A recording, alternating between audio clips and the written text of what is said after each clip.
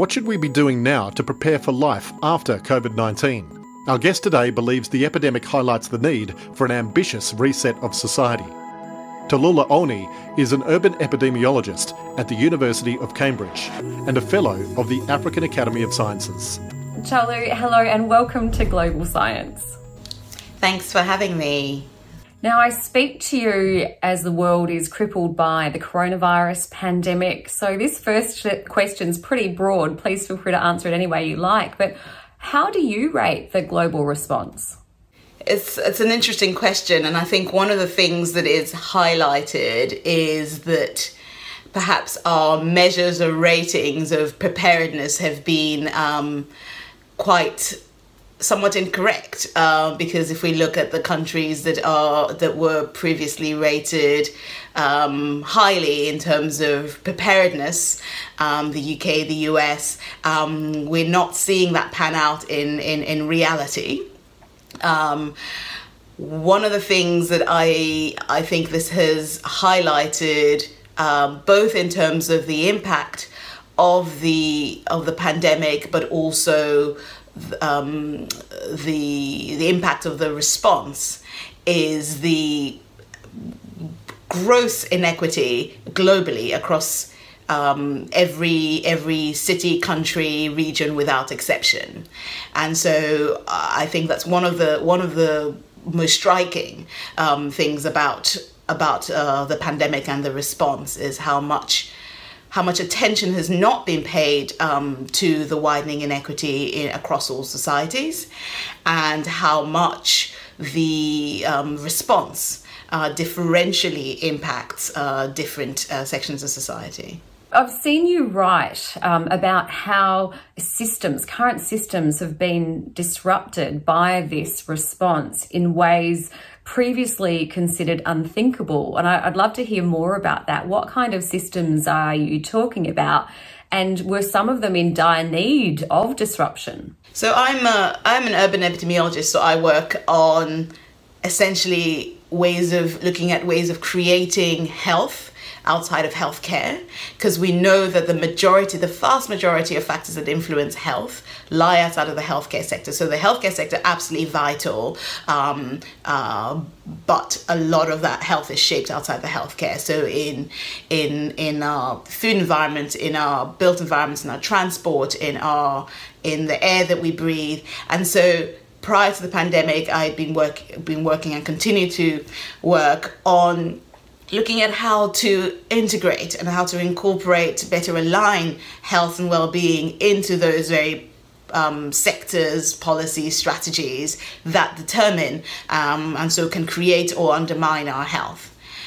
And one of the things that this pandemic has revealed or made unanimously or universally clear is that health is everybody's business. And so I find myself not having to convince anyone of that anymore, because prior to the pandemic, it was a bit like, absolutely health is important. That is undeniable, but that's not really what I do. I'm focused on X, Y, and Z.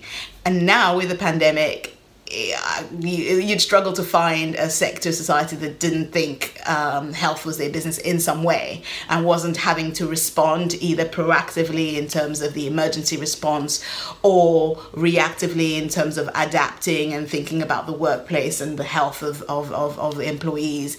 So suddenly, or not so suddenly, health is everyone's business. That's one of the things. Another is that health is political. Sometimes we like to see these, especially as, scientists, or we're very separate and we're independent and we're objective, which we are. But the reality is, for the vast majority of people, ensuring equitable access to healthy environments and healthcare is a political decision and comes from public policy. And we've seen this in the pandemic response. We've seen the differences in effectiveness when there is a strong leadership and strong public policy response particularly in the protection of the most vulnerable. And so those are some of the things that that have been revealed or amplified, that are most that have been there all along, and we've known all along. And the reason I pointed those out is that when we start thinking about the need to do things differently, we have to firstly confront a mindset of impossibility, because often it's, we need to do things differently. Absolutely, we need to create health. It's just that that's not how it's done. It's just because of, and we think about all the things that aren't possible. And so I wrote those because I thought it was important to first confront that fallacy, because a lot of things that were deemed impossible or radical or unthinkable overnight came into place, implemented as part of the pandemic response. And if we can internalize that, then we can start to think very much more transformatively about how we can reimagine what is to come. Absolutely. It kind of really gives evidence to really, within reason, anything is possible, because we've seen such radical change in such a small amount of time. So can we talk about Africa? And I was wondering about how in this response we balance, the need for a strong local response with global coordination, or whether that balance, isn't necessary. So I've previously also spoken about how this is a good time for the continent of Africa to start planning and preparing for preventing and responding to the next urban health crisis. I said that not because it is specific to the region of Africa, because now is the best time for all cities in all countries, in all regions, but cities and countries across Africa can lead the way in thinking about this. And I say this because they are growing more rapidly than any other region. They comprise very dynamic systems in flux, constantly shape-shifting, adapting to an onslaught of daily new realities. They have a high number of young people. We know this is vital for any kind of transformative process. And there are many actors involved in the process of shaping and developing these new and growing cities. So I think all of these present an opportunity for doing things differently. And if we're thinking about the response between local versus global, I think it's a continuum, because if we take a step back, there is a reinforcing loop between the human activity, the natural and built environments, and how and the influence on the emergence of new pathogens, or old pollutants, if you like, and this reinforcing loop directly impacts on the probability of emergence of new disease, directly impacts on the vulnerability to new and old diseases, be that infectious diseases like COVID, or existing pandemics like obesity, which have been going on. So cities, they have the most dynamic human activity, and all the changes to these environments, for better or worse, will determine and shape or avert the next health crisis. And so responding to that has to have a component of the gradient from local to global. We have to understand and engage with the community level to understand what the health needs and health inequities and vulnerabilities are. But it's important that the ways that we talk about this are not individualized, because fundamentally we need urban systems. We need a different rethinking of urban governance that actually supports health and well-being. So yes, let's do urban, but better. as you say, health is everyone's business, as we're seeing more and more. I really love that term that you've used. Is it emergency foresight? And I think that speaks to, how we prepare ourselves and we learn from this so we can do things better. Can you speak a bit more about what that is and how we might benefit from it? So it's really just challenging the notion of what constitutes emergency response. And I use the word emergency because something about that word, for obvious reasons, gets us off our backsides and gets action. Because when we say, yes, the obesity pandemic is coming. Yes, we know that it's reducing life expectancy. It's causing a lot of ill health, even amongst the younger. It's a bit like, yes, we're just sorting out the economy now, and then we'll deal with it later. But when you say this is an emergency, as we see now with a global pandemic, it gets everyone to action. So when we talk about emergency response, we're normally thinking about the context of, well, what do we have in front of us, and how do we shield the most vulnerable? How do we break transmission cycles, like in the case of COVID? How do we get things going again, get people back to work, back to school again in a safe way? We're thinking very acutely and we're on our toes. When we start thinking about foresight, in other words, internalizing the fact that many of the shocks and the stressors that drive health emergencies, be that acute or more protracted, stem from intentional choices by local and global actors. So when I say emergency foresight, I mean, can we look at building resilience that confronts decisions and systems that weaken systems for health? And I talk about systems for health as the broader systems that influence and could undermine health, but could also create health. So in the context of the pandemic, for example, if we're thinking about emergency foresight, then we're thinking now about critically, what are the systems that we've put into place societally now that have fostered ecological disruption, that facilitates emergence of new disease, and that the new viruses and pathogens, and systems that weaken huge numbers of populations' vulnerability and ability to respond. That is what foresight is. And beyond just kind of descriptively observing this, recognizing that it is as much an emergency to deal with the impacts of the pandemic today as it is to prevent the pandemic by realigning those systems that have lost their way for health and for sustainable development. So it really is trying to get across the urgency.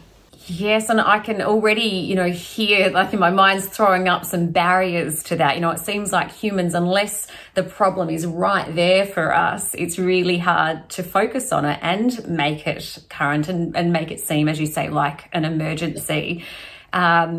What are some ways, and you could use some specific examples that we could address that? Because at the moment, you're right, health is front of mind for everyone, but that will probably not be the case once, life post-COVID. Yeah. So it's interesting that you say about some of the challenges of reacting and feeling an emergency when it's not right there in front of us.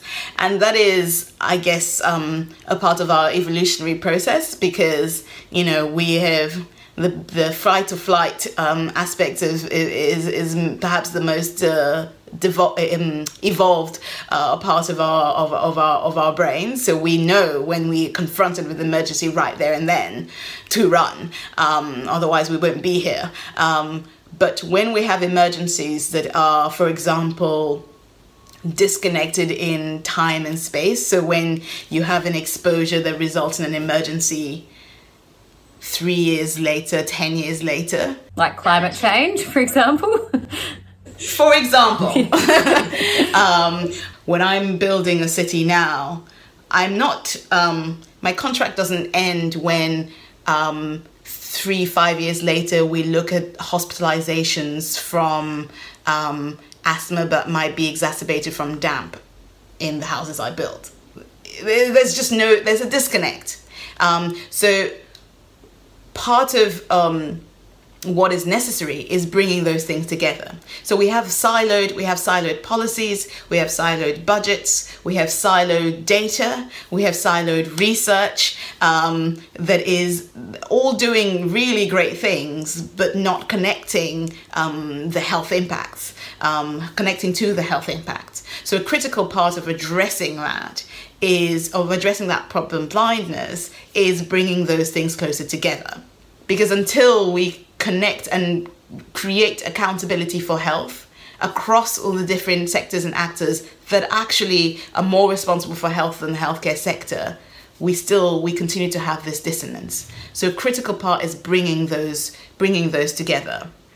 It really, it sounds like, we are really trying to put ourselves in, the driver's seat rather than just reacting to things that happen, really tracing out how they have happened and then really being proactive in our role in this so that we're not just putting out fires, but we're working to see why they happened and what we can do to prevent them in the future, which is slightly daunting because I kind of think, how do we predict? Like, how do we anticipate? It almost kind of sounds like we need a bit of a crystal ball to predict exactly how things are going to go wrong in the future. How would you respond to that?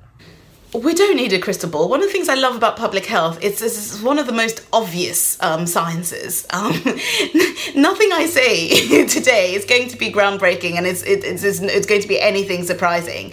We've known for a long time. We know the exposures that determine health.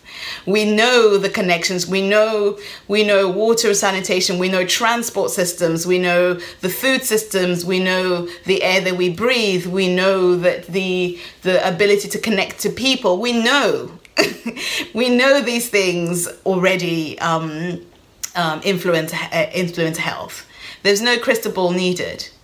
What we do need, and what is even more daunting, because you mentioned it was daunting. Well, what is daunting is if we think about the impact of reacting to this current pandemic. It is daunting. It is daunting. It is mind-blowing just how much it's cost in human lives, physical and mental, how much it's cost in terms of the economy, how much it's cost in terms of children and development with schools closed. That is what's daunting to me. What is daunting is our current reality. What is less daunting is investing now at a fraction of what the current cost is now, to prevent us from having to do this again, or to reduce the risk of us having to do this again. That is much more, that I can understand a lot more. We've started talking now about recovery and the new normal and building back better. And my question is, better, what do we mean by better? And better for whom?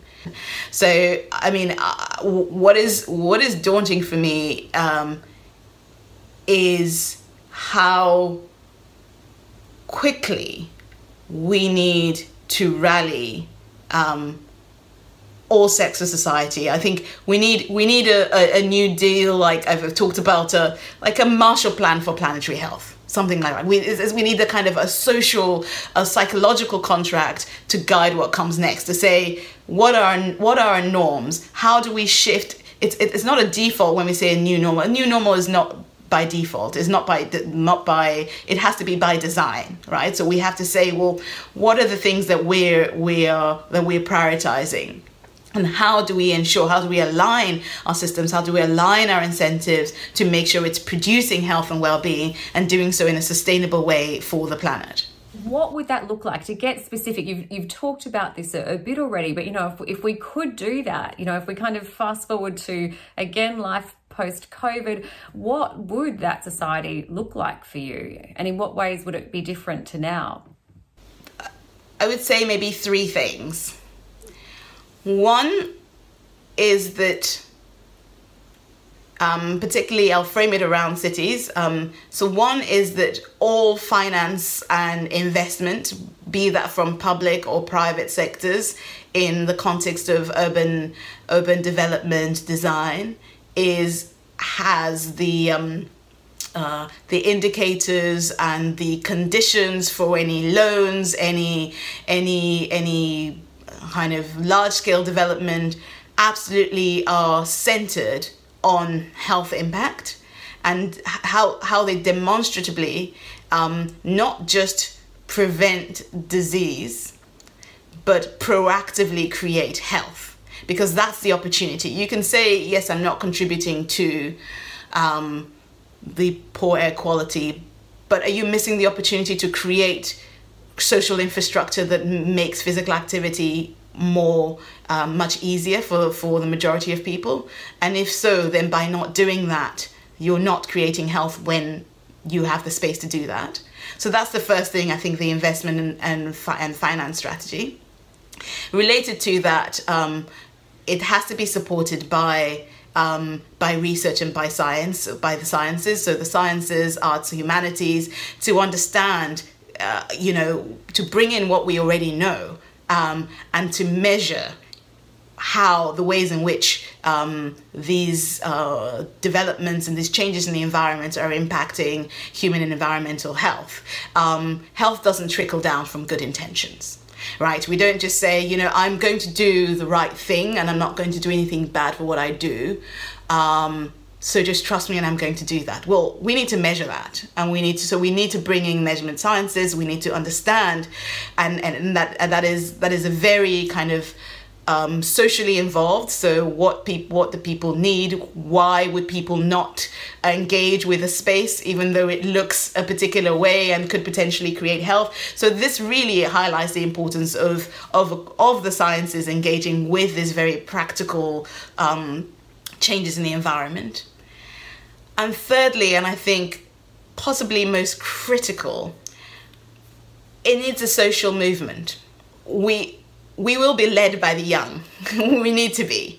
We've seen the potential for the young in the context of climate change, and within the context of this pandemic.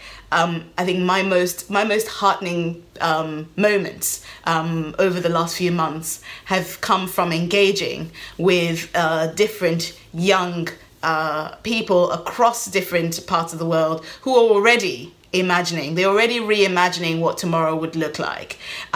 So if there is a mass of young people who are connected globally and engaged in driving a relentless demand for healthy, sustainable post-COVID recovery, I really think that is a critical drive for the rest of us to wake up as a collective humanity and humankind and rediscover our collective purpose, because fundamentally we're here as custodians of this planet and custodians of each other. That's the point, right? Absolutely. Tolu, there is so much there, and I think, it's all about food for thought, but food for action as well. And it's really kind of given me a kind of psychological kick up the backside in terms of being more proactive about so much of this stuff. So thank you so much for your time. Thank you. It was a pleasure. Remember to hit subscribe for our regular videos. And while you're here, check out our past episodes.